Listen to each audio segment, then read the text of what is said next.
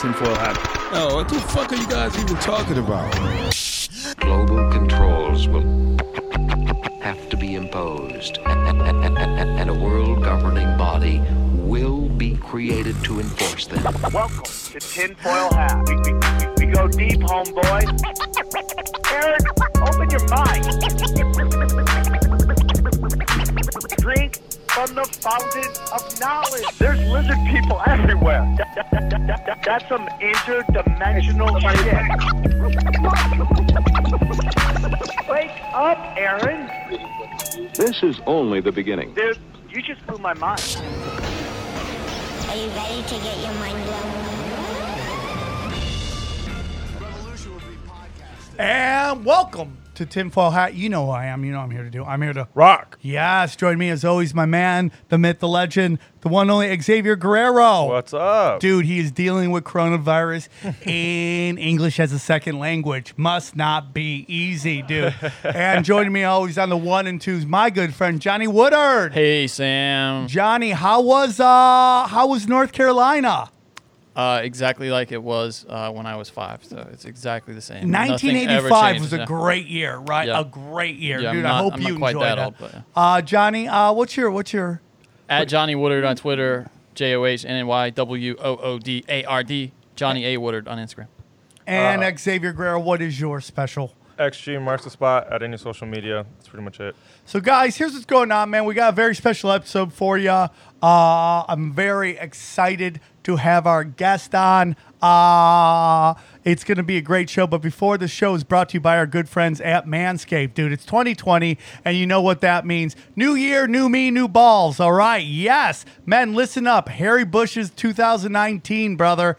Ladies don't like it. Don't get me wrong. I go a lady who's got a nice afro down there. I don't mind it, but the other way around is not good. You got to clean up your junk, everybody, okay? Do it for the ladies, and Manscaped makes it easy with their new grooming products, okay? You know me, dude. I'm Armenian. I got a whole force down there. I got to go down there, and I got to go to work. I used to nick myself, cut myself, bleed out. I'd write wills every time I was about to shave because I thought I might die. Okay, but not anymore. Thanks to our good friends at Manscaped. Manscaped has redesigned the electric trimmer. The Lawnmower 2.0 has skin guard technology so the trimmer won't nick or snag your nuts. Manscaped accidents are a thing of the past. And do not use the trimmer on your face. I wouldn't hate you if you did. You shouldn't. Please use it on your balls, okay? But that's just dirty. But again, my man area is probably the cleanest area on my body. Manscaped has a crop preserver, anti-chafing ball deodorant, and moisturizer. You already put deodorant on your armpits. Why not put deodorant on the smelliest part of your body? That's right. So get 20% off plus free shipping. Use the promo code TINFOILHAT at manscaped.com. Get it rocking. That's how it's good. I have a feeling there was another read on that, but that's fine. Who knows, dude? Who knows? Guys, this is a very important show. This is a very, very important show. As you know, we're in the middle of the corona epidemic or whatever we're calling it right now, right? Yep. I don't know what it is. What is it? We don't know. We don't know. Whatever this is. But this whole thing is manufactured, and I'm very excited to have our guest on. She has a wonderful channel. It is called Helen of Troy. Helen of Destroy, okay? Helen of Destroy. Helen of Destroy. She's got to be like, why am I on this guy's show right now? Helen of Destroy. Please welcome to the show, Helen by Whiskey. Yes, I got it. By Whiskey. I got close enough. You're close. Hey, you're enough. closer than 99% of humanity. Thank you, dude. Thank you, Johnny. You're off the show. Go away. Helen, yeah, I'm sorry you fucked up that name. My fault. Yes, thank you. Good to be here. Helen, thank you for coming on. Can you tell us a little bit about yourself and a little bit about your YouTube channel? Well, I'm a journalist, the extinct species of journalist that actually covers news in a way that actually has some resemblance to what's going on. Try to get into the parts that are not being covered by everybody else, because generally, unfortunately, American media is kind of a dead industry. So if you're an American journalist and you want to communicate the truth to a large audience, you have to go with like Russian media or other just not American mainstream media. So I mostly write for RT. I publish also with Global Research, Progressive Radio Network. Basically, anybody who I don't do the whole partisan thing. I'm kind of more about who has the truth and who wants to communicate the truth to the largest possible number of people. I think it's our job as journalists to wake up humanity to what's being done in their name, especially Americans, because we've got all the bombs and we are being used as the excuse. So yeah, my channel, Helen of Destroy. I also work with a investigative journalist named Vox, who is a very long history, not to be confused with Vox.com. He was around before that, and he will be around long after they've dried up and blown away. But he was one of the originals as far as this whole like exposing the ruling power structure goes. And we're just working together to try to pull up the curtain on these people, and I use that term loosely. So glad to be here. I like where we're going. First of all, I want to talk to you about RT News. I like RT News. You know, during the whole, Hillary Clinton kneecapping Bernie Sanders, that kind of got everybody really into like geopolitics, political corruption, which is crazy. It took that to make that happen.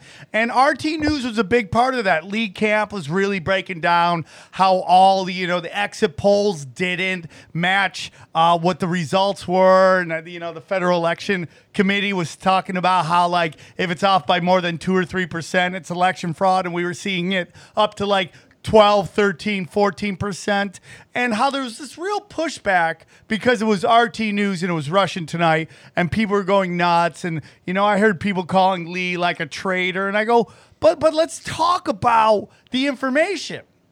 Is the information real? Is the information correct? And when I watch it, it is. So what's going on here? Why are you more... Yeah, go on, sorry. No, sorry. It's all about shooting the messenger. I mean, that's what they do when they can't actually address the points that you're trying to make.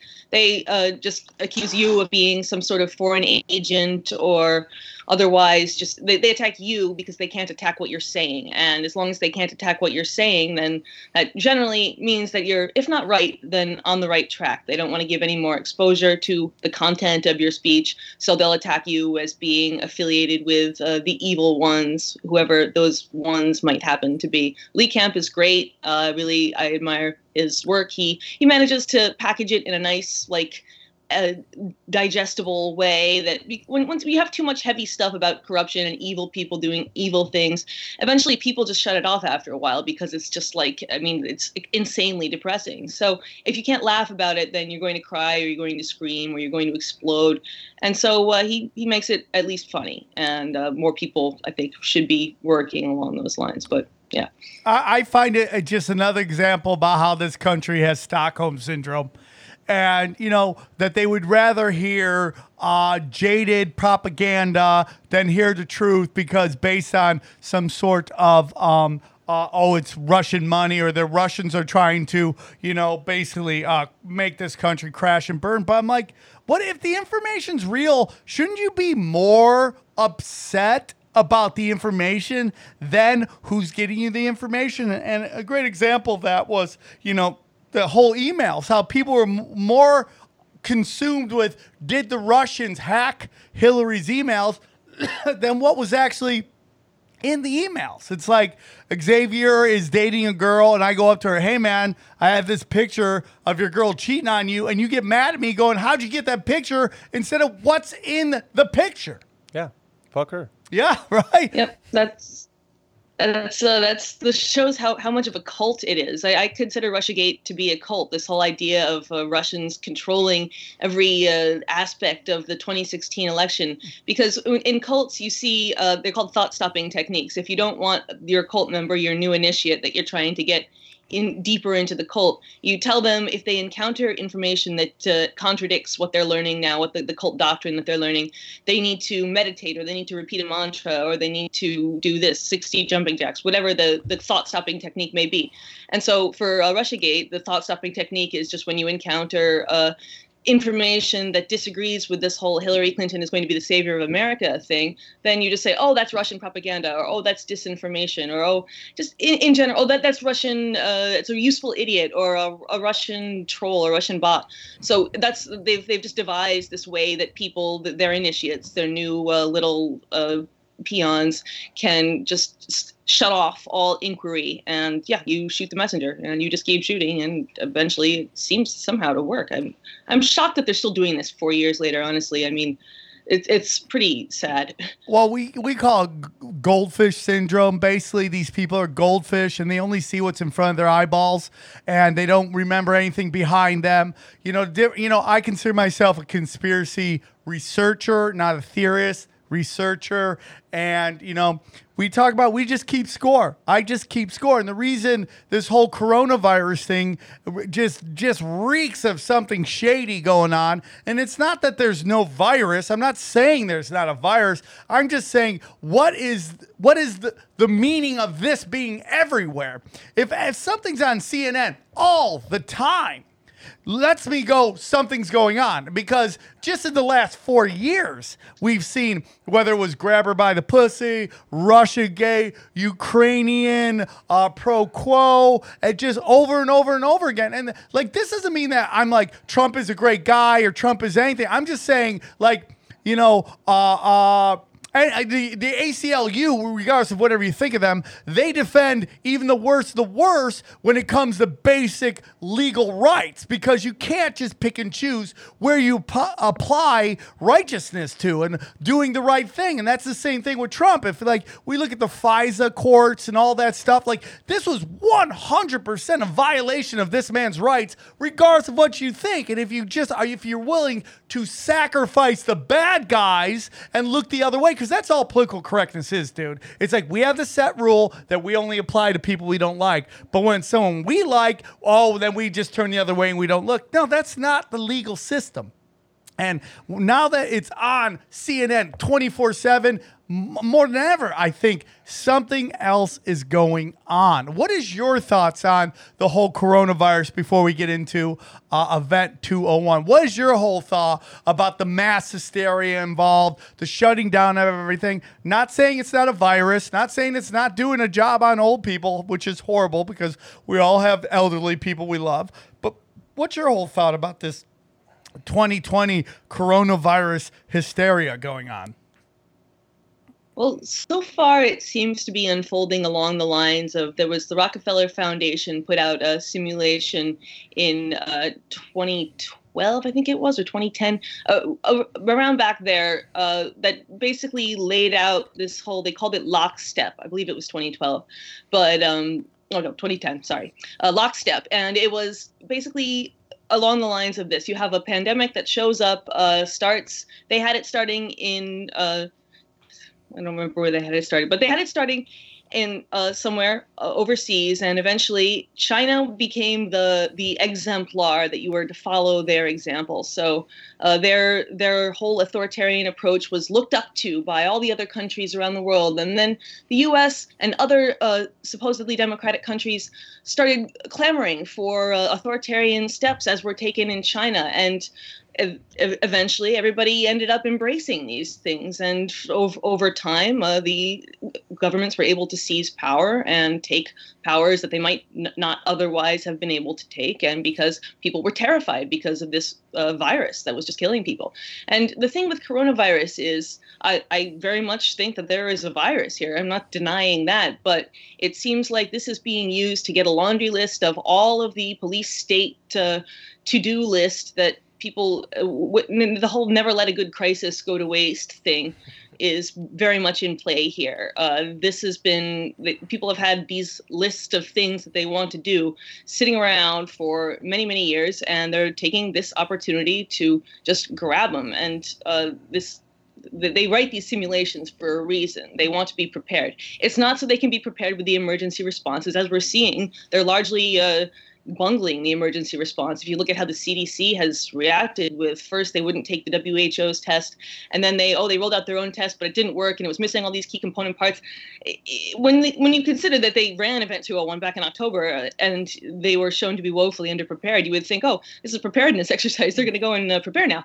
Well, no, then nobody did any preparing clearly between then and now. But that's not what they were preparing for. They were preparing for the other things that they wanted to get. So this is all about seizing power, getting people to clamor clamor for a police state crackdown, and then the police state crackdown comes. And then once you have these emergency powers, have you ever seen the U.S. government give up emergency powers that it has taken? Everything that we have to suffer through for the Patriot Act, we still have. None of that's going away. And so everybody who's clamoring to shut down NYC or lock down LA or all the other cute little hashtags that they have, be careful what you wish for, because once these things happen, they don't unhappen. No, for sure. And it's like, I think it's always amazing how it's the same people always tweeting the same thing. And it's like these blue check mark idiots. Like, nobody watches CNN anymore, but yet for somehow their message gets out all the time. And it's on Twitter, and it's blue check dummies who are just putting out these things. And now it's like all these rich people being like, stay home. And it's like, it's always the same people, man. They don't question anything. But if they don't sit there and start looking at the history of like authoritarian oppression of government, like they have to really understand that like a lot of these people tweeting this are female, gay, minority, right? And if you take a look at like in these countries where these very oppressive steps have taken, those are the first groups that are truly affected by this, that truly get marginalized by this. But they're so quick to adapt this because it's almost like a herd mentality. They see one person do it, then all of a sudden there's this like and I see it in comedy all the time. They cannot conform quick enough. There's a race to conform. They always want to act like comedians are outlaws, but in reality, they're all conforming so quickly. And the same thing with this. I had a friend of mine who I love with all my heart. We were just watching her. She's doing a crying video on Twitter, and I love her. I love her. And everyone's just going, what are you doing? And she's like, well, you don't have to agree with me, but you don't have to shame me. It's like, why are you putting out the video, man? Why are you telling people to do the one thing that isn't right for them, and that is shut down the economy? Because that's what's being like at first, like, oh, there's a virus and it's not doing it's a virus, it could kill everyone's like, oh, that sucks, but I'm still gonna live my life. And now since you won't listen to them, they're forcing you to stay home and self-quarantine and all that stuff. And now we see, one state's stopping gun sales. Like, nobody's saying anything about that. That's not good, man. It's like in these moments, we have to pay more attention to our rights because, like Helen said, once you give these up, there's no getting them back at all. Well, Florida just passed that 21 over law I told you about. Yeah. Okay. Now in Florida, you got to be 21. I mean, you could go to war at 18, but you can't buy a gun. I mean, it's absurd. It is absurd. Yeah. So it makes me. And it happened when? During this panic. Yeah. So no one noticed. I didn't even notice it. Just someone sent it to me, and they're like, "Dude, they're going after our rights." And I was like, didn't get no traction on. It's like it's almost to, and I'd love to hear your thoughts on it. Is it almost like they're trying to tank this economy? Like, you heard Bill Maher, they see like the super duper Hollywood liberal talk about how he wants the economy to tank and how great it would be so they could get rid of Trump. Again, I'm not a Trump guy. If Trump does something I like, I say I like it. Trump does something I find crazy, I call it out, like his Zionist problem, okay? But I call it out. But it seems like Bill Maher and a lot of these people were really hoping for a tanking of the economy, and it looks like they're forcing us on us. What are your thoughts, Helen? Well, the thing with the economy is that it's been inflated so excessively since 2008. It's been an entirely fake. There's no substance to this bubble. Yes, it's a recovery, and obviously we needed an economic recovery after 2008. But our economy is largely based on smoke and mirrors and based on a bunch of guys in a smoke-filled room just agreeing that, oh, this is going to be valuable and this is going to be not valuable. And we don't make anything. So, I mean, we make bombs, I guess, and that's about it. And we had a tech industry for a while. But then that's mostly been shipped over to Israel since then. So it's like we don't really make anything to have this value to be based on. And so the economic growth, especially since Trump got into office, he's been linking his value to the stock market since 2016.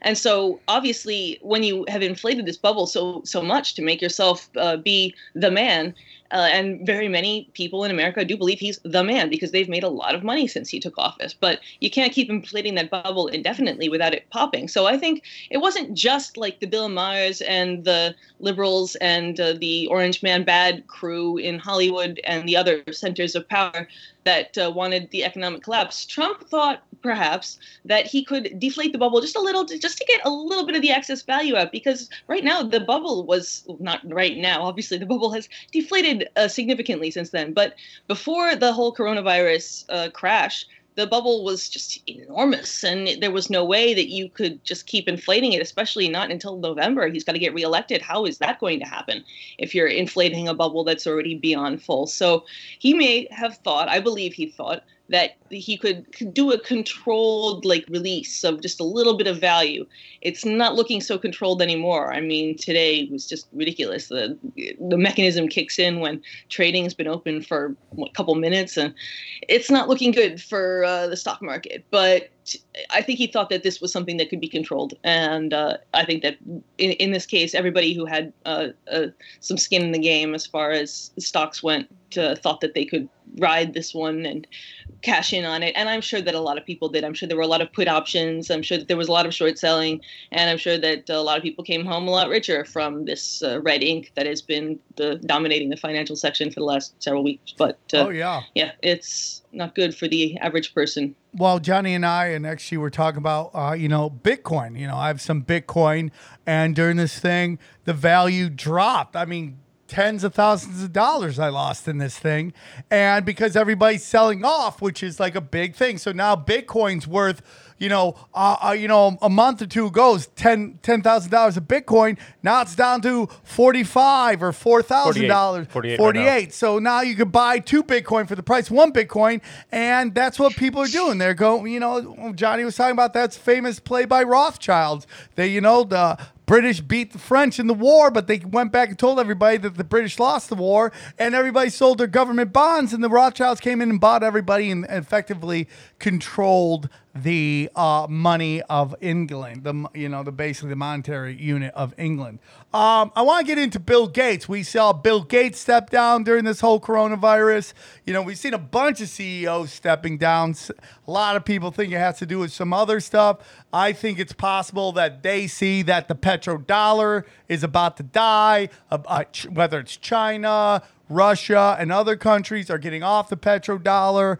There was a tweet somebody sent me that the agreement for the petrodollar has in fact expired, so that might be over. I don't know, but Bill Gates stepping down right now after he was from both Microsoft and the other company it was associated with that owns the patent on the virus, I believe.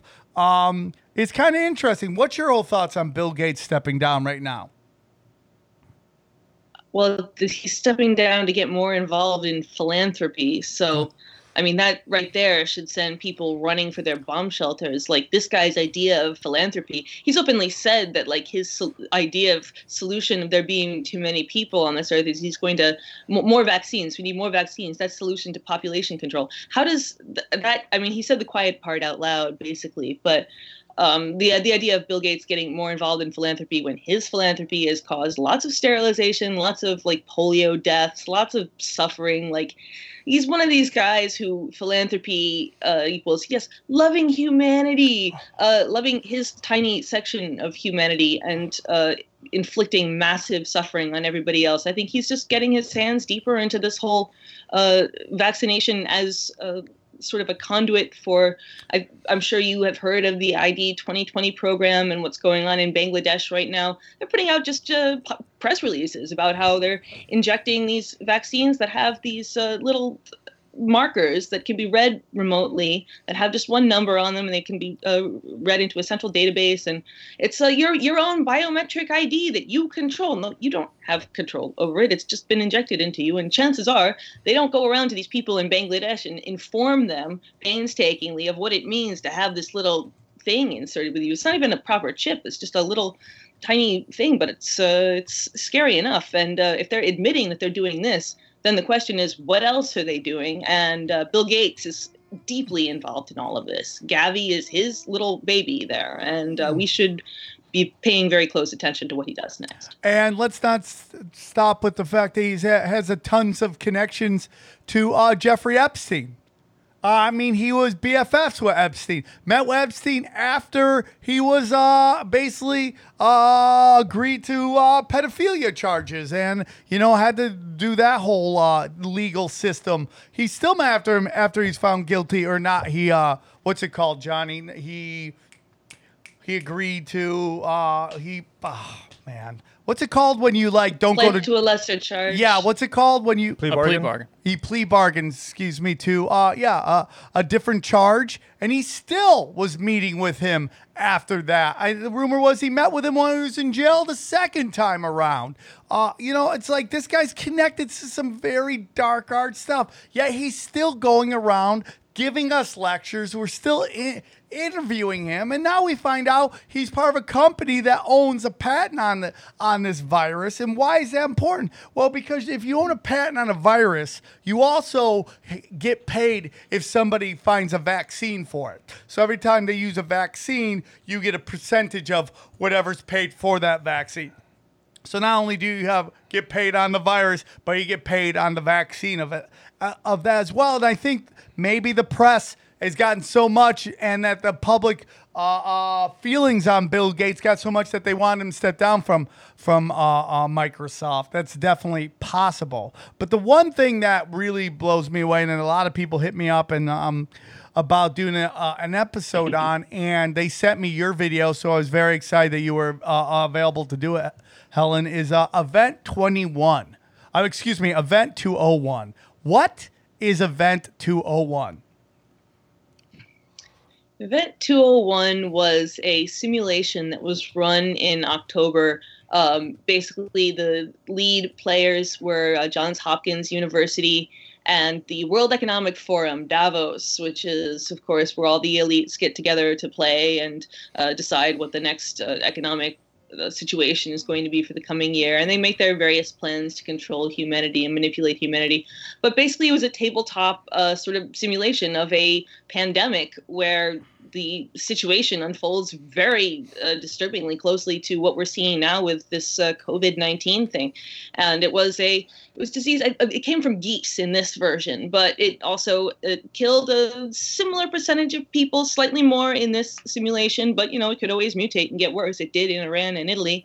So we're looking at a very, very close to what we saw in the beginnings of this real life virus in this Event 201, and it had featured members of the leading companies in aviation. Lufthansa was there, Marriott Hotels were there, Chinese Centers for Disease Control was there. A representative from Singapore's Sovereign Wealth Fund, I believe, was there. A lot of the players who are involved in this thing in real life were there. And this was just months before the first cases started surfacing in Wuhan, China, or the first cases that we publicly know about started surfacing. And of course, it's not really certain whether that was where the disease originated. That's what they're all saying. But they were all saying that it happened at this market. And now it's been sort of conclusively almost demonstrated that it didn't happen at this market. The earliest known cases had no exposure to the Wuhan seafood market. As gross as we find these wet markets where live animals being butchered, when you look at what the alternative is for a country that parts of it at least didn't have refrigeration until very recently, this is actually the more sanitary alternative, because otherwise you've got, who knows where this meat came from, what it is, how long it's been dead. It's actually, it's the lesser of two evils. I'm not a big fan of the whole meat eating thing, but that's really beside the point, and it's just used as another way for the West to look down on China, and they really count on our just disdain for the Chinese. They've been relentlessly demonized so much in our media that it's pretty easy for them to be made the enemy. And they finally made a high security biowarfare lab, and it must have leaked out of there because they don't know how to handle high security bioweapons. Oh wait, no, we're the only country that really has a bio warfare program. We're the only country, at least, where our own scientists have come out on the record and said in the media that we're really concerned about these things that DARPA is doing with these researching bat coronaviruses and stuff. Like, there's no defensive application for these projects. This is obviously offensive capabilities only. Like, there's no logical reason why anybody would be researching this stuff unless they were going to weaponize it and use it against somebody else. Nobody else has this stuff. This is the U.S. Just we have too much money in the military, and it's all being used to invent new and exciting ways of killing people. Yeah, it's unbelievable. Now, the company that supposedly owns the patent, and I could be wrong here, but the company that owns the patent on the coronavirus is Berkshire Hathaway Board, I believe. That's the company. Owns the? I believe that's the company that owns the patent. He's a board member on that. He's one of many people that own the patent on the virus itself, and it's out of this one lab in Wuhan.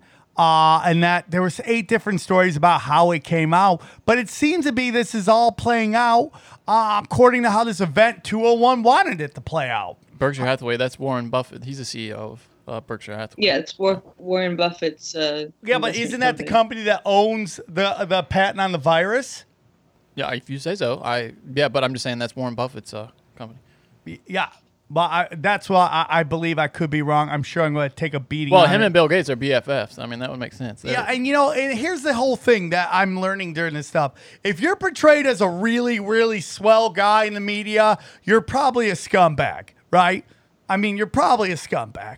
And I'm starting to wonder if Buffett's like that too. Like everyone's like, he's going to give away all of his money by the time he's dead. But yeah, he's always associated with these dark arts thing. We definitely know that about Bill Gates. We know that for sure, all the stuff he's dark arts associated with. But let's get into event 201. What happened at this event? Like what were some of the things that they discussed? Well, they discussed how they actually spent a comparatively small amount of time discussing on the medical response to this illness, which you would think would be the focus. If you've got a pandemic that's killing large quantities of people, you would want to talk about medical responses or even like quarantine responses, or how best to like manage people so that the fewest amount of people got sick. But that really wasn't what they spent most of the time on. They spent most of the time talking about, well, how can businesses be leveraged in this? How can we protect businesses? How can we protect businesses' profits? How can we manage the need for airlines to continue traveling people everywhere?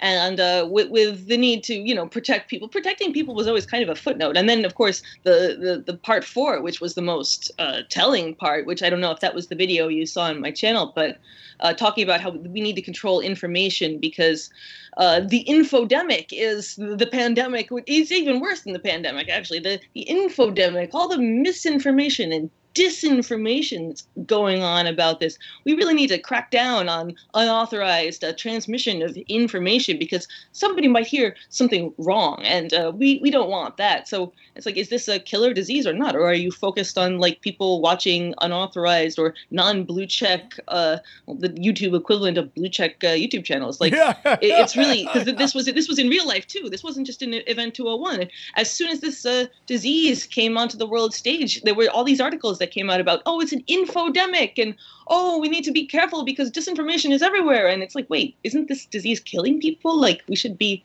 more concerned with that. But yeah, it was mostly the Event 201 focused on corporations and how they could protect themselves from any sort of bad things associated with this disease, or rather how they could cash in on this disease. It was a lot about cashing in and managing risk and just, in general, protecting the bottom line, the all-important bottom line. This event was hosted by Bill and Melinda Gates Foundation. Okay, it was a high-level pandemic exercise. They basically tried to play it out and see how it would play out so they could control the whole thing. It's unbelievable. And by the way, I think it was Dr. Shiva who was talking about It was Pirbright was the... Yeah, Pirbright. That's it. My apologies. It was not that company you guys said, but it's Pirbright. Berkshire Hathaway, not Berkshire Hathaway. Yeah, Pirbright. Yeah, Pirbright. So my apologies. I mean, Pirbright is the one that owns the thing which he is on the board of. Bill Gates is on the board of that as well.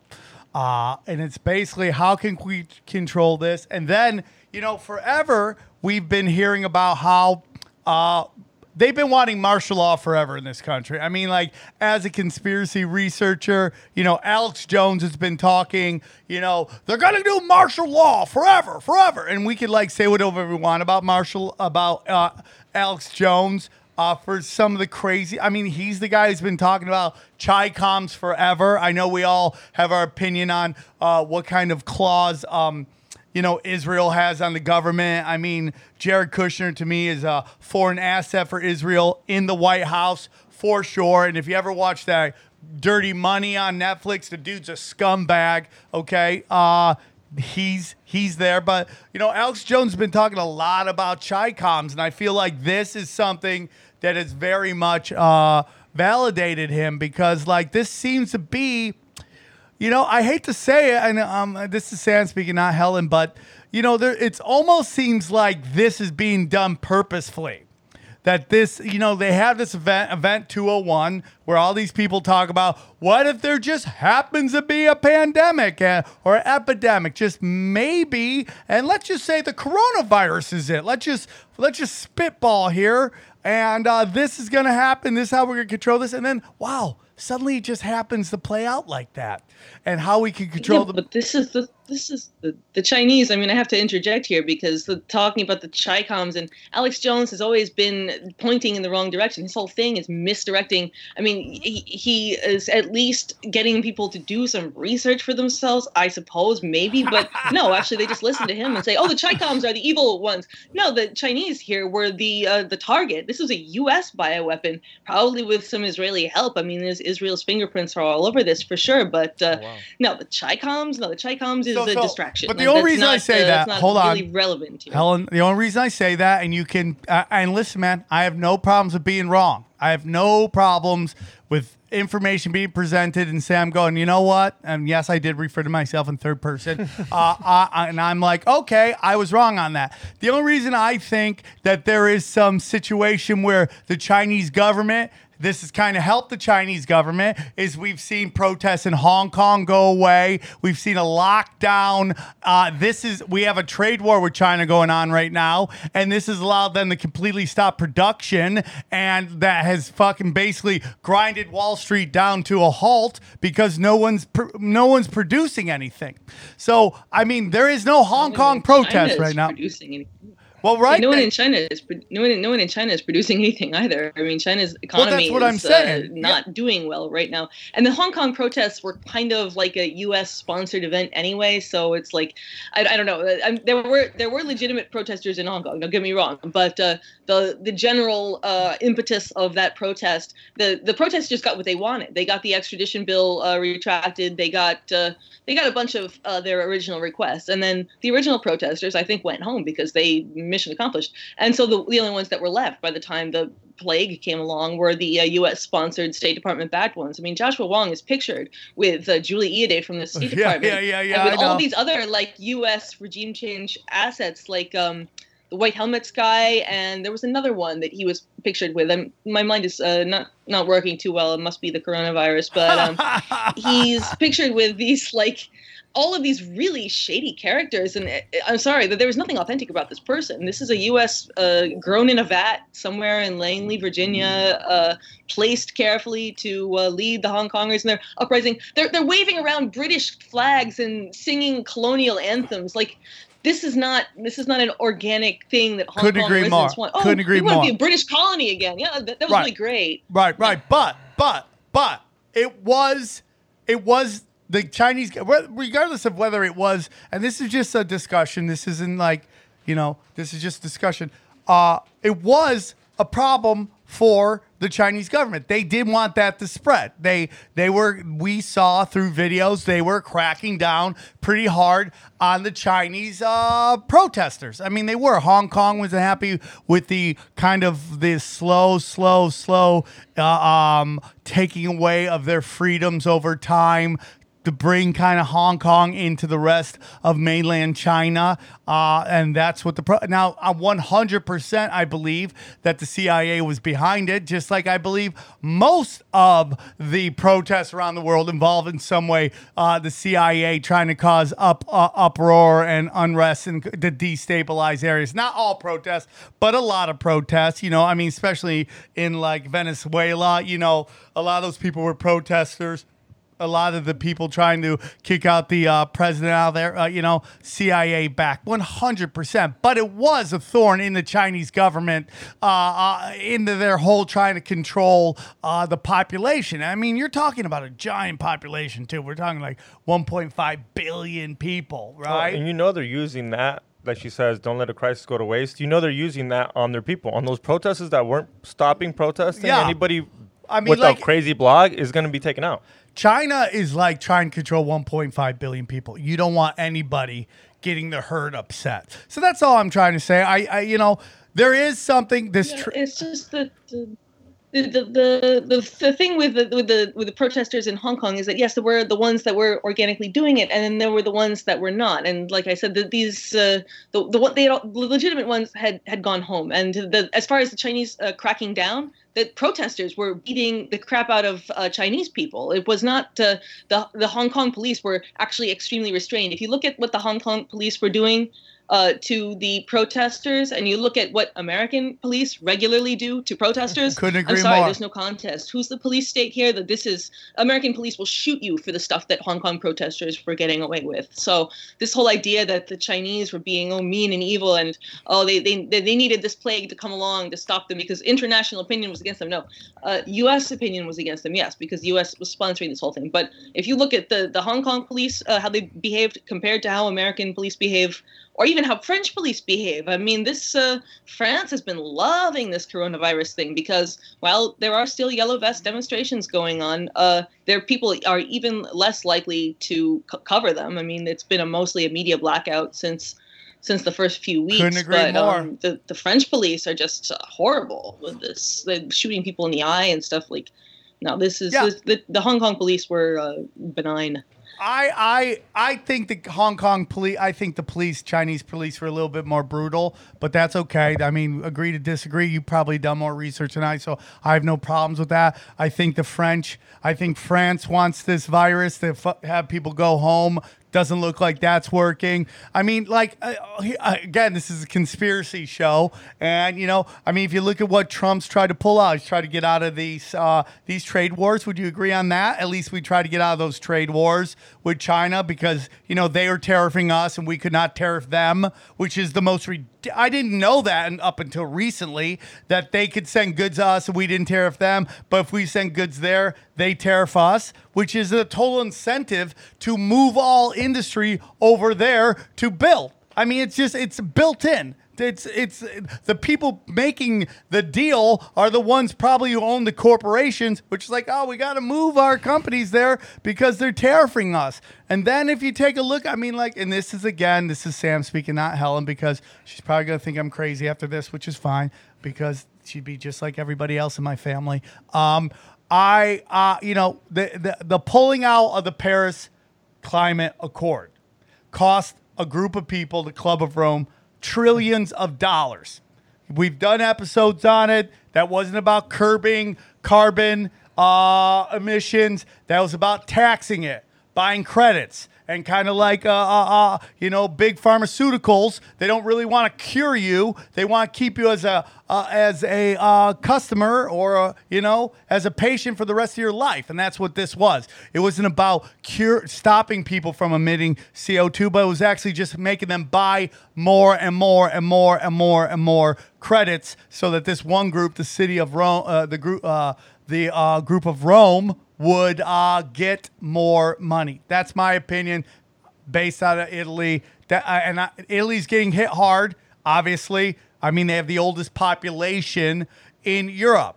Okay, I mean that's a big reason Italy's getting hit hard, is because if you look at the median age of these people who are dying, not getting it. Okay, people can get it, man. Nobody's saying they can't get it.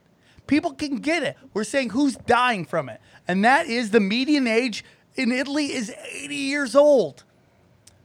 Boom, here we go. I mean, I'm just saying it's very unusual, man. It's very unusual that these two places which have giant problems with the United States are the ones who get hit the hardest. That's just me. I don't want to put this is not.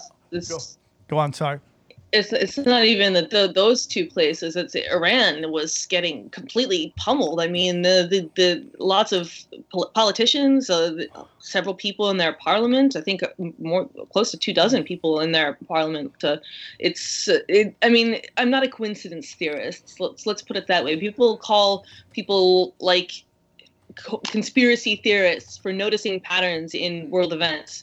And you have to be some kind of unhinged coincidence theorist to believe that, this virus just happens along after the U.S. hosts a pandemic preparedness exercise, and it just happens to hit like at least two. I mean, I'm not completely sold on this idea that Italy was a deliberate target of the U.S. because I can think of a number of other countries that the U.S. might have preferred to target first.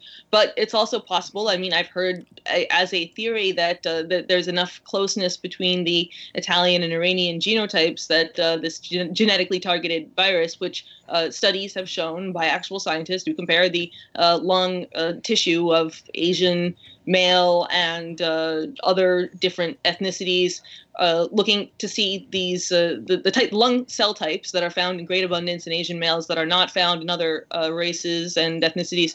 This virus targets an enzyme that's produced by these cells that Asian male lung have in abundance.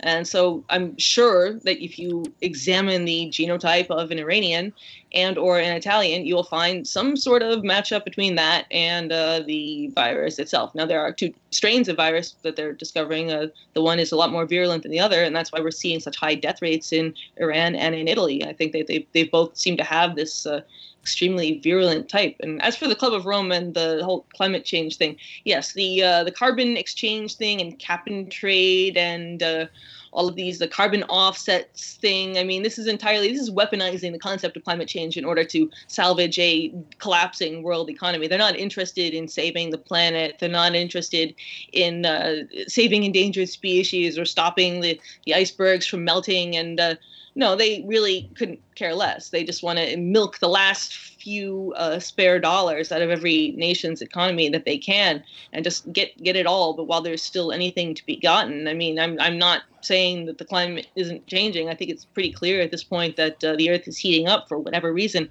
But I don't see that cap and trade or carbon offsets is going to do any job of heading that off. When you see a Monsanto lobbyist working for, I guess now it's Bayer, but when you see a Bayer lobbyist saying, oh yeah, we're going to have zero emissions by 2030, yeah, I'm sure that Bayer, they can call themselves Bayer all they like, but they'll always be Monsanto to I just call them the Nazi people. Attention. Yeah, they're not working for the environment. Let's put it that way. So anything that they're doing, you can generally look at that and say, what are they doing? Is carbon offsets? Is that a good thing? Oh no, Monsanto's doing it. Okay, let's not do that then. Yeah, let's not. So I looked up this page on the Event 201 and says Event 201 scenario. The Event 201 simulates an outbreak of a novel zoonotic coronavirus transmitted from bats to pigs to people and eventually becomes effectively transmittable from person to person, leading to a severe pandemic. The pathogen and disease it causes are molded largely on SARS, but it is more transmissible in the community, setting people with mild symptoms. So here we go. You already have the layout that they go, it's from bats, which we now know isn't true. Welcome your cat. We love cats on the show. Cats are a big part of the show. The more, the merrier. So it's laying down the scenario, which we already know is not true. The disease starts in pig farms in Brazil, quietly, slowly at first, but then it spreads more rapidly in the healthcare settings. When it starts to spread effectively from person to person in low-income, densely packed neighborhoods of some of the mega cities in South America, the epidemic explodes and first exported by air travel to Portugal, then the United States, and then China, and then many other countries, which is interesting because it kind of went the opposite way in real life. Okay.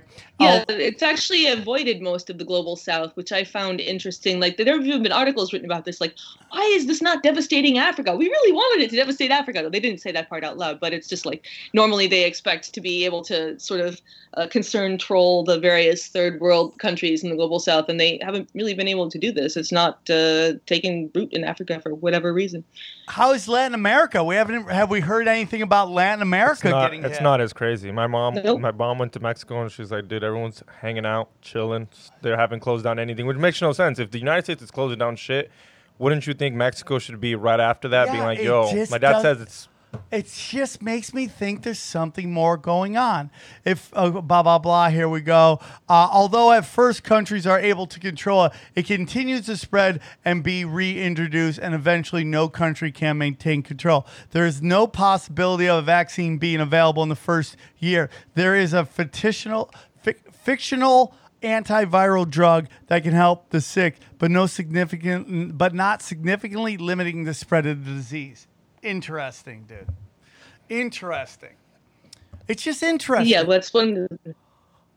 That's one of the questions that they ask in the beginning of the simulation. Is that, well, we have this drug, but right now we're using it to treat AIDS patients, and we don't have enough to give it to everybody. So, do we want to keep treating the AIDS patients, or do we want to like screw the AIDS patients and give it to these people who have this disease? And it's just interesting to hear them like just openly debating over, let's see, what is the hierarchy of victimhood here? Does anybody still care about AIDS? Is AIDS bringing in a lot of money these days in our philanthropic scams? Oh, well, not enough? Okay, well, screw the AIDS guys. We have a new, what are they calling it? CARP or not CARP? They have a 4-letter acronym for the disease that they use in Event 201, but it starts with a C. Sounds kind of like carp, but it's not carp.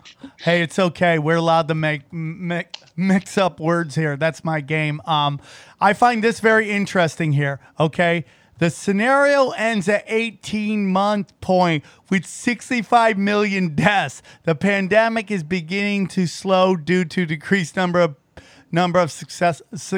susceptible people. Man, the pandemic will continue at some rate until there is an effective vaccine, or until 80 to 9% of the global population has been exposed. From that point on, it is likely to end the childhood disease. It's so interesting, dude.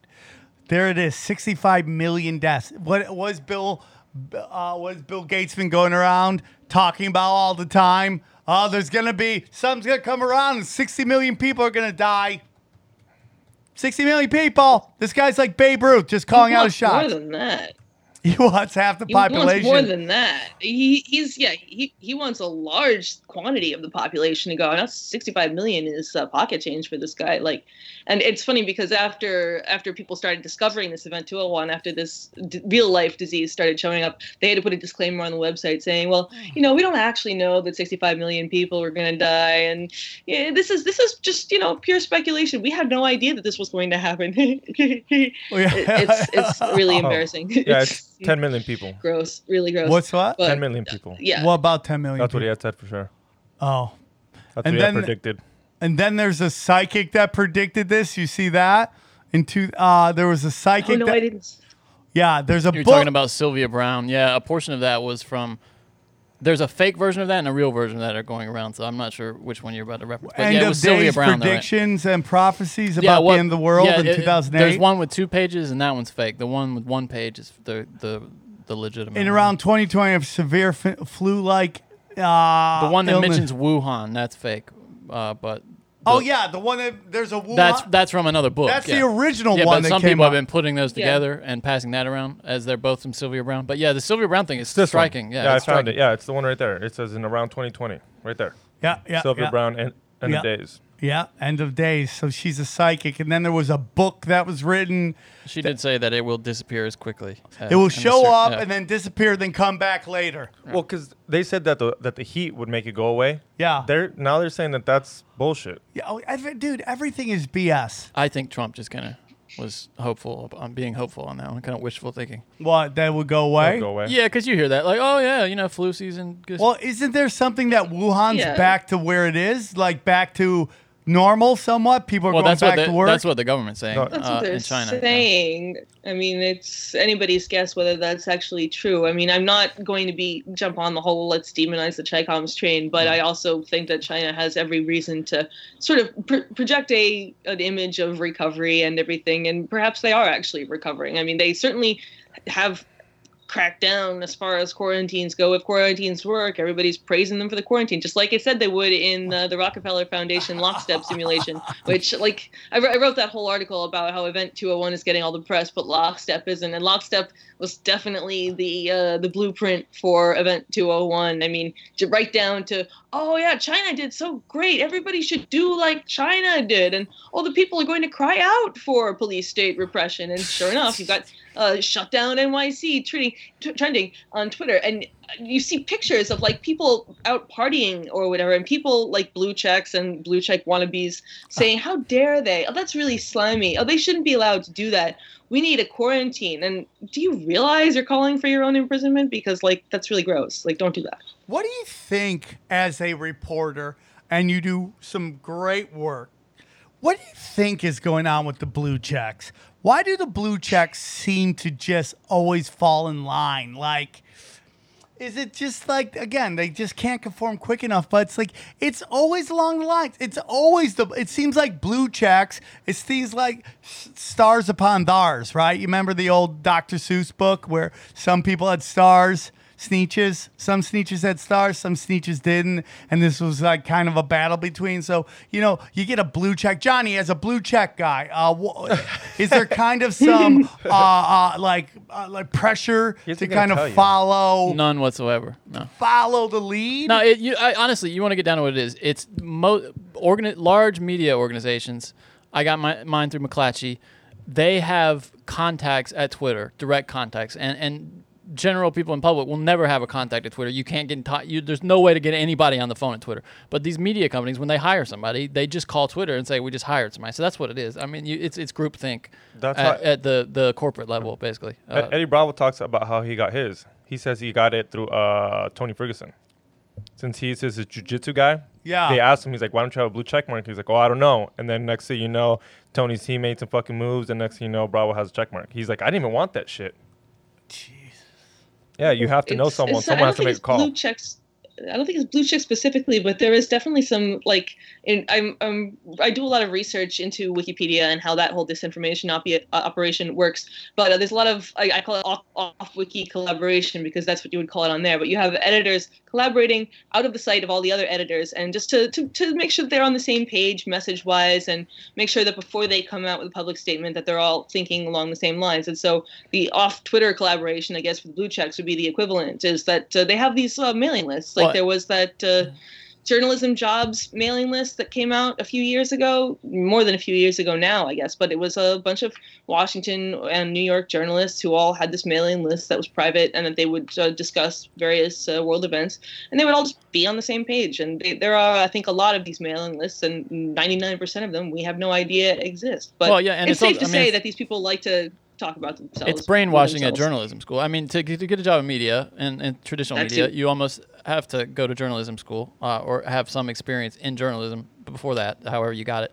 And that's where the brainwashing is done. And, once you've gone through journalism school, it's really hard to learn to think. It should be the opposite of this, but really it's hard to think, critically of the government. Yeah, I mean, like, dude, to me, school is just teaching you to follow the rules. Yeah, especially journalism school.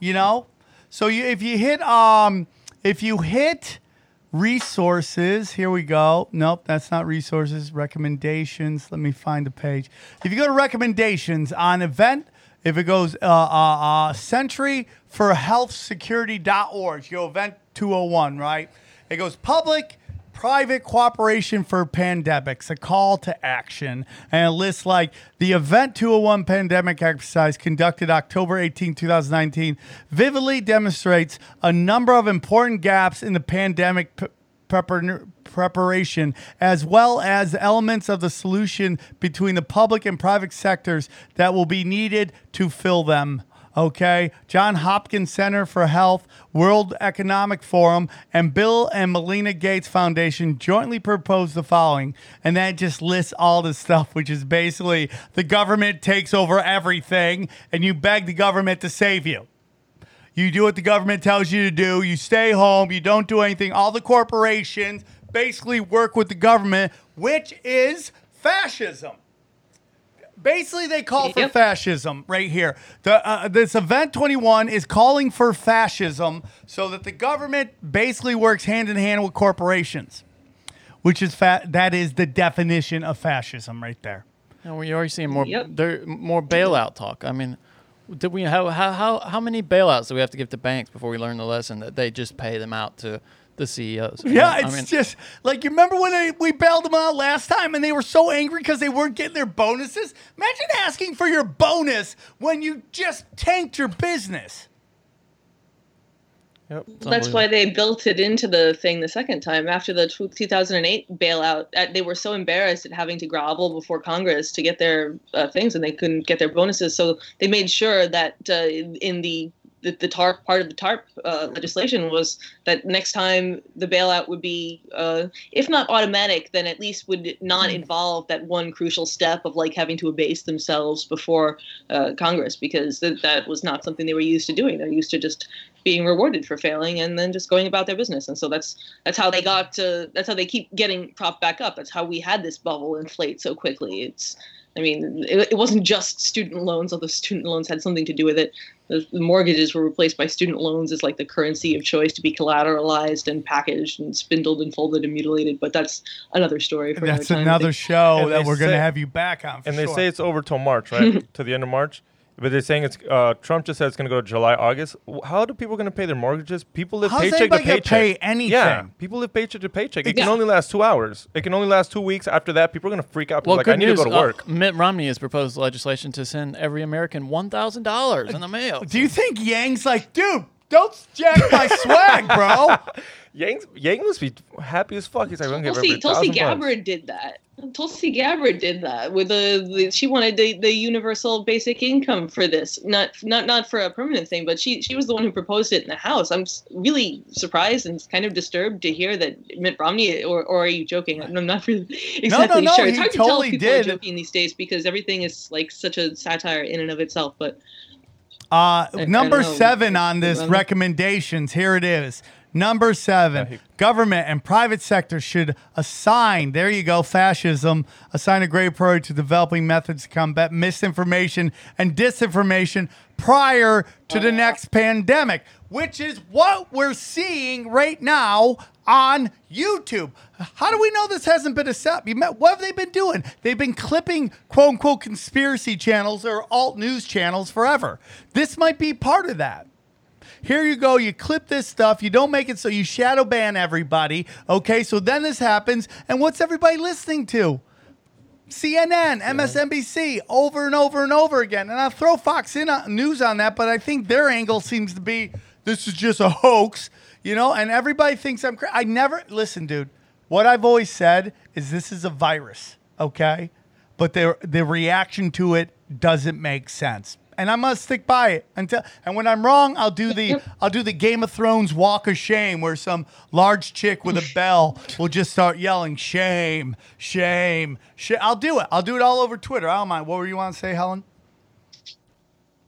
No, I was just saying that this whole control of information thing. YouTube even sent out a thing today that they're going to be doing more automated banning because since I guess they can't have employees coming into the office because of coronavirus. Now, since when do you have to come into an office to rate and moderate YouTube videos. You can do that from your house. And I thought that a lot of them did. I mean, they have these third-party companies that they hire to do the moderating. I know people who work for those companies, and it doesn't involve going to an office necessarily. But yeah, YouTube is now saying that because they can't have people going into the office, that more of it's going to be done by algorithms. So expect more censorship, guys. Oh, fuck. Expect more censorship. It's just This after they've just gone and say they're going to allow the monetization of coronavirus related videos, but not the wrong kind of related videos. They have to be special, the right think videos. So basically, when we break this down, Helen, we have a group of elitists of all over all these different countries coming together, sitting down,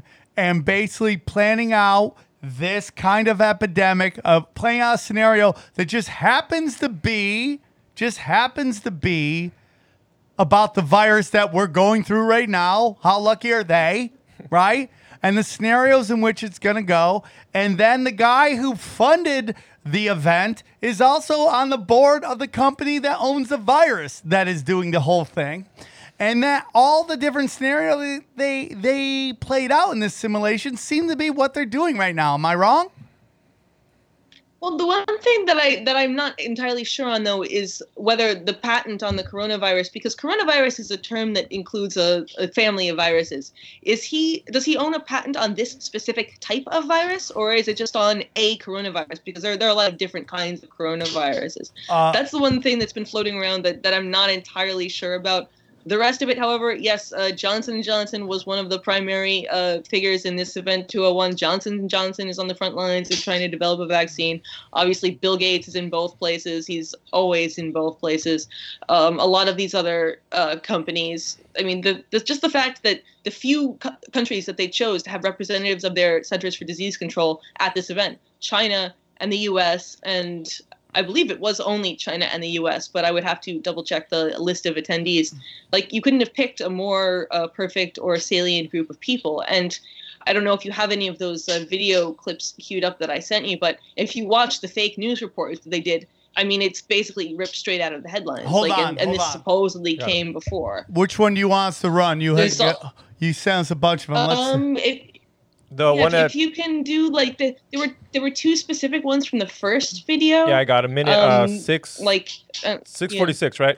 Okay, yeah. Hold on, we're dealing with something right now. I'm gonna run and grab some water while you play that. All right. I'll be right back. Here we go. We're gonna play them. Hopefully she comes back. Yeah, I'm connected. Should be. Strengthen global health security. Can you turn it on? I want to see it. All right, here we go. So Is she back though? Yeah, just play it. First, today, there are 200 epidemic events every year, and it hasn't always been this way. The number is increasing, driven by globalization, climate change, urbanization, deforestation, and other trends of our modern world. In other words, we're in a new era of epidemic risk. I want to stop him right there, one of these days, because if we're supposedly in such a great technological advancement and all of these vaccines and other medical marvels are doing so well for humanity, how are we exactly at greater risk, and how are we mired in more epidemics than ever before? Like, how does that even make sense? Like, nobody. I don't know, that was the focus. That was why I selected pull that particular clip, because it totally goes against everything as far as progress and pharmaceuticals being the agent of progress. I mean, I'm sorry, ever since the Flexner report switched what medicine was supposed to be about from being, the herbal remedies and focusing on using the person's own natural immunity to fight pathogens and stuff, to, let's get these petroleum derivatives and use those in whatever ways that we can find to be profitable. It seems like they went up for a while and then they went down. So here's another thing I find very interesting is that we have 200 epidemics every year. I mean, like 200? I mean, like, what are we talking about here? Yeah. So we have 200 of these, and why is this one so different than the other ones, which is everything everybody's been saying? This is no different than anything before. Why is this reaction any different? Because, does this event 201 have to play with it? Is this the one they waited for? And then boom, it happens. In whatever way it happens, we could agree or disagree on how that happens. Now all of a sudden, everything they practice, they're putting in to play. It's just unbelievable to me. Want to watch the other video? It's the idea that there are 201. Yeah, if you can the other one I think was that there were like 2 from that first video that the one around 9 minutes, something like that. 9:30, that one right there, right? Yeah, I think that was it. And I don't think we've ever been in a situation where we have had to respond to so many health emergencies at once. This is a new normal. I don't expect the frequency of these epidemics to reduce, and in fact, vulnerabilities all over the world, developed and developing countries, have increased, not decreased, driven by many, many factors, mainly through human behavior, economic development, population density, and many others. The scenario you will be presented with this morning could easily become one shared reality one day. I fully expect that we will be confronted by a fast-moving, highly lethal pandemic of a respiratory pathogen. Okay. Question is, are we prepared to globally respond to the next major pandemic event? Are we ready to cooperate and perform across countries and across sectors? Okay, first of all, never trust anybody with that accent. Anybody with me on that one? Saw his skin, lizard people skin. What? Lizard people skin. He's got that skin we keep talking about that they all got. Yeah, we know what we're talking about here, but I'm telling you, that guy's accent makes me like, okay, that guy's shady as shit right there. Maybe that's non-scientific talk. Definitely shady, and I don't know if it's the accent or I mean, you just look at him and he's like sweating a little bit, and he looks unwholesome. There's something about him that's fundamentally unwholesome. I mean, he looks like a William S. Burroughs character or something like you would read about in Naked Lunch. Like he's unwholesome. Let's put it that way. And that's not the guy I want to be taking my health advice from and listening to him talk about how all of the things that, by the way, that like these WHO and UN and other international organizations that are supposedly all about the betterment of humanity, all of these programs are pushing us into, like increased population density, increased like technological Agenda 21. Like, all of these things that are supposedly great. Why are these all causing these diseases now? Like he never quite explains that. It's a little weird, but yeah. Yeah, and that's a great point. I don't want health tips from a guy who looks completely unhealthy, right? That's like when you go to the gym and a fat guy wants to train you, right? You're like, fat guy trainer. You're like, nobody wants fat guy trainer, dude. You want somebody who's kind of in shape, not a dude who's like, who's got to take a moment to stretch because he's got to catch his breath, right? Nobody's with me on that one. Are there any other videos? I got this one right here. Okay, let's see. So far about CAPS, the virus, the outbreak, and the resulting chaos. CAPS is a novel coronavirus related to those viruses that caused the frightening SARS epidemic in 2003 and the deadly MERS outbreaks in recent years. Scientists think each infected person in turn infects on average 2 more people. This disease is proving more transmissible than SARS or MERS and about as contagious as influenza. Essentially, the cumulative number of cases is doubling every week. At this rate, we can expect to see 16 times as many cases in a month unless we find a way to interrupt transmission. The virus appears to be spreading rapidly in densely populated and impoverished neighborhoods in some megacities in South America. So hold on. This is supposed to be like a fake newscast? Oh my God, that's what's going on TV right now. Mm-hmm. Yep. And they just replace South America with China or whatever the country of choice happens to be. It's like, they swap the country out. It's the same thing. It's literally the same thing. I think they might have even repurposed some of those graphics. I think I've seen those before. Wow. It's an hour long. No, we don't. The first segment. No, I'm saying just the first segment's an hour long on like how they were going to handle every situation of the pandemic. It goes to travel and trade. It goes to financial. It tells you exactly everything on step by step. is a script being played in real life in real time. You know, I don't know why it's happening. I think there's more to it, but I don't have an answer.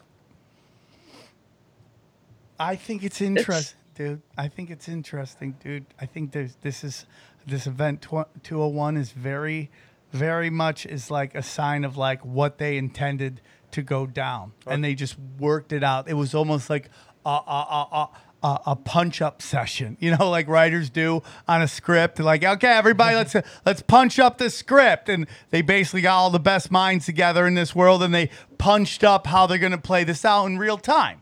I was telling Johnny, just wait till a homeless person gets it. In LA, they all hang out together. They all do drugs together. They're all going to get it. But the question is, why haven't homeless people got it? They should be the first ones, right? Why is like all these incredibly rich people getting it, and then none of these homeless? I mean, they were talking about how we have like medieval plagues downtown in LA. They probably got the immune.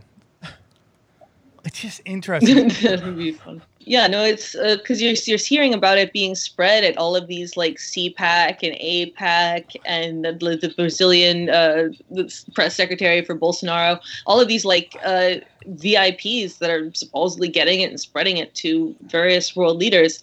And Jamie Dimon, the CEO of JP Morgan, was even supposedly joking about how he had a dream that everybody at Davos got it and died. And it's like, okay, so you're joking about that. Yet, like, this was put on in collaboration with Davos. I mean, this was a World Economic Forum sponsored project. Like, having that imprimatur on it, like, that brings it to a whole new level of, like, this is the official, like, this is the plan for next year, guys. Let's all get ready. Let's put in our input and decide how exactly we particularly want to profit off of this. But they even like debate. I think it's in the second video where they're talking about the travel stuff. It's like, well, you know, there's one guy that's like the mustache twirling stereotype of the banker. He's like in his drawing room and stuff, and then the other guy is supposed to be like the more restrained alternative, but it's like they're both deciding, well, we need profits are very important. Human life is important, but profits are better. And it's like, so you present them with a false choice. It's either profits more, or profits slightly less, but still human life is an afterthought, as always. Helen, let me ask you a question real quick.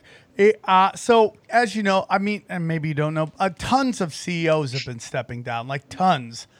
I mean, like a huge number in the last 2-3 years. Like it's like 300, 400 CEOs, and in the recent weeks we've seen like Disney CEO step down, Bill Gates sit down, and the list goes on and on of these humongous CEOs stepping down from their companies. Within the conspiracy community, there is some thoughts about this Q movement and why they're doing it, but I also think that it is possible that they knew this was coming, and that they knew that all these companies were going to take giant hits economically, and they didn't want that on their record. Do you think that's possible? It's a hell of a lot more likely than Q. Sorry, Q is a kind of a sad little Donald Trump boosting psyop. Oh man, you might be in trouble. But no, this was the petrodollar has been on a downward spiral for quite a while. Ever since, I mean, it used to be whenever somebody dropped the dollar to sell their oil, the U.S. would invade them. But eventually, the U.S. ran out of the muscle to properly invade anybody. We only beat up on people that are about 1/100th of our own size. So if somebody 1/50th of our own size, like say Iran, decides they're going to drop the dollar to do some of their oil trades, we can't really properly invade them. So once somebody does it and gets away with it, then more and more people do it and get away with it. And I mean, you see China and I think even Russia is doing some oil trading in denominations other than the dollar. So once that starts happening, the petrodollar's days are very much numbered. And so when that's gone, then the dollar is not worth anything. As we were saying earlier, it's a bunch of guys in a room decide that, yep, this piece of paper is going to be worth, this piece of paper is going to be really important, but it's just those guys and their opinions about that piece of paper. So I think these CEOs are getting out while the getting is good. And they don't want that. This is what the carbon credit and the carbon exchange was also supposed to help do, is provide a shift into something that would be slightly less painful than just completely crashing and burning. But it's still also the U.S. is going to have to get used to its lack of hegemony pretty quickly, and that's not going to be a comfortable adjustment for whoever is in charge at the time. No, I couldn't agree more, dude. I mean, it's coming. It just seems like everybody's trying to kick the can down the line. I think for the longest time, the U.S. and these neoliberals, these neoconservatives, and the Zionists that are, that have their hands on, the controls of the government, U.S. government, have been running roughshod around the world. And at some point, there's going to be a blowback. And we're seeing the push back against the petrodollar. People like China, Russia, Iran's trying to get. You're right. They've assassinated 1 million people, but these other countries are too big for them to do it. That's assassinating 1 million people. That's not what they're doing. They're just trading. I guess to the U.S. that's equivalent to assassinating 1 million people. No, but they've assassinated. The U.S. is assassinating their people. That's different. No. That's what I'm saying. Hold on. I think you misinterpreted what I was saying. Sorry. What I was saying is 1 million people was obviously exaggeration, but the assassination of all these leaders, whether it's Muammar Gaddafi, Saddam Hussein, these are all people who are rumored to want to get off of the petrodollar, and when they attempted to do it, they were killed. That's what I was trying to say. I thought you were saying that the people who were that like the Iranians were killing the people. No. The U.S. is indeed killing. Gaddafi's crime was going on the not only dropping the dollar but going on the gold or trying to get all of Africa onto the gold. That would have been a catastrophe for the U.S. That would have been he was. Libya had the highest standard of living in Africa. Libya was the pearl of that part of the world for quite a long time, and what we did there is just completely unconscionable. It's just one of many, many things that the U.S. has done in that part of the world that really, if any other country did that, they'd never get out of jail. They'd be war crimes tribunal for the rest of their lives. It's unbelievable to me, dude. It's unbelievable how we treat other people and how everybody just turns their backs, man. It just upsets me because, I don't want to do that to people. I'm not okay with us, we live in a bubble here. And people, the way we hear, yesterday, Joy Reid on MSNBC was like, why do we care what some guy voted on 30 years ago? You're like, are you fucking nuts? We live in a country that can't stop talking about slavery, which we shouldn't, okay? But yet nobody in this, oh my God, we were oppressed movement talks about open-air slave trades in Libya right now. Nobody talks about it. Nobody cares. Why? Because that actually involves getting involved and doing something. When you talk about something that happened 100 years ago, 200 years ago, you can't change it. You can just cry about it all the time. And it was wrong, 100%. But what we allowed happen, what Barack Obama allowed happen in Libya is sad, man. And I see stand-up comics, black comics out here making jokes about buying a slave for $400. I'm like, how are you okay with that comedically? How is that okay? When you get so offended when a white person mentions the word black, people's buttholes just clump up. But then you're okay with a black comic making a joke about buying an African for $400? That's happening in real time. That's a real human being. That's a real person that can't have say in what he does with his life because he's been thrown into slavery and nobody cares. And it drives me nuts. I got to do a show on it, dude, because I cannot believe this is not a bigger issue. We're supposed to care. We're going in and we're he's gassing his people. Which he wasn't. Assad. We always want to go. If a dictator that has oil or does something we don't like, farts in the wind, we go in there and we carpet bomb his country. But here we have actual people being hurt, thrown in cages, used for slave labor, and nobody cares. None of these boulets say anything. Where are the rappers who are talking about Libya?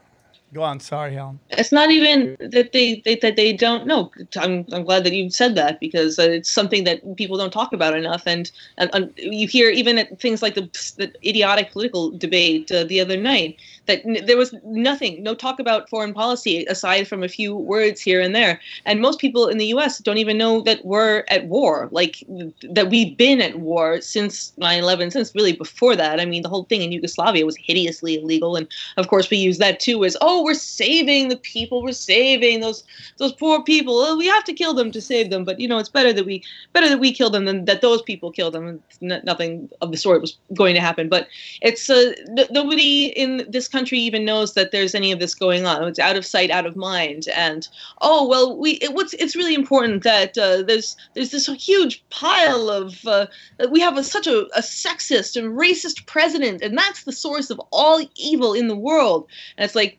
really, all of the stuff that we're doing, all the millions of people that we're killing in the Middle East, that we've been killing in the Middle East, all of the governments that we're destroying and that we're leaving to the predations of our terrorists, who are actually, setting people on fire, cutting their heads off, things that terrorists do, because that's the whole point of terrorists. I mean, we basically, along with Israel, of course, invented the concept of political terrorism as way of running countries over there, is paying for all between of it. The U.S. and Israel.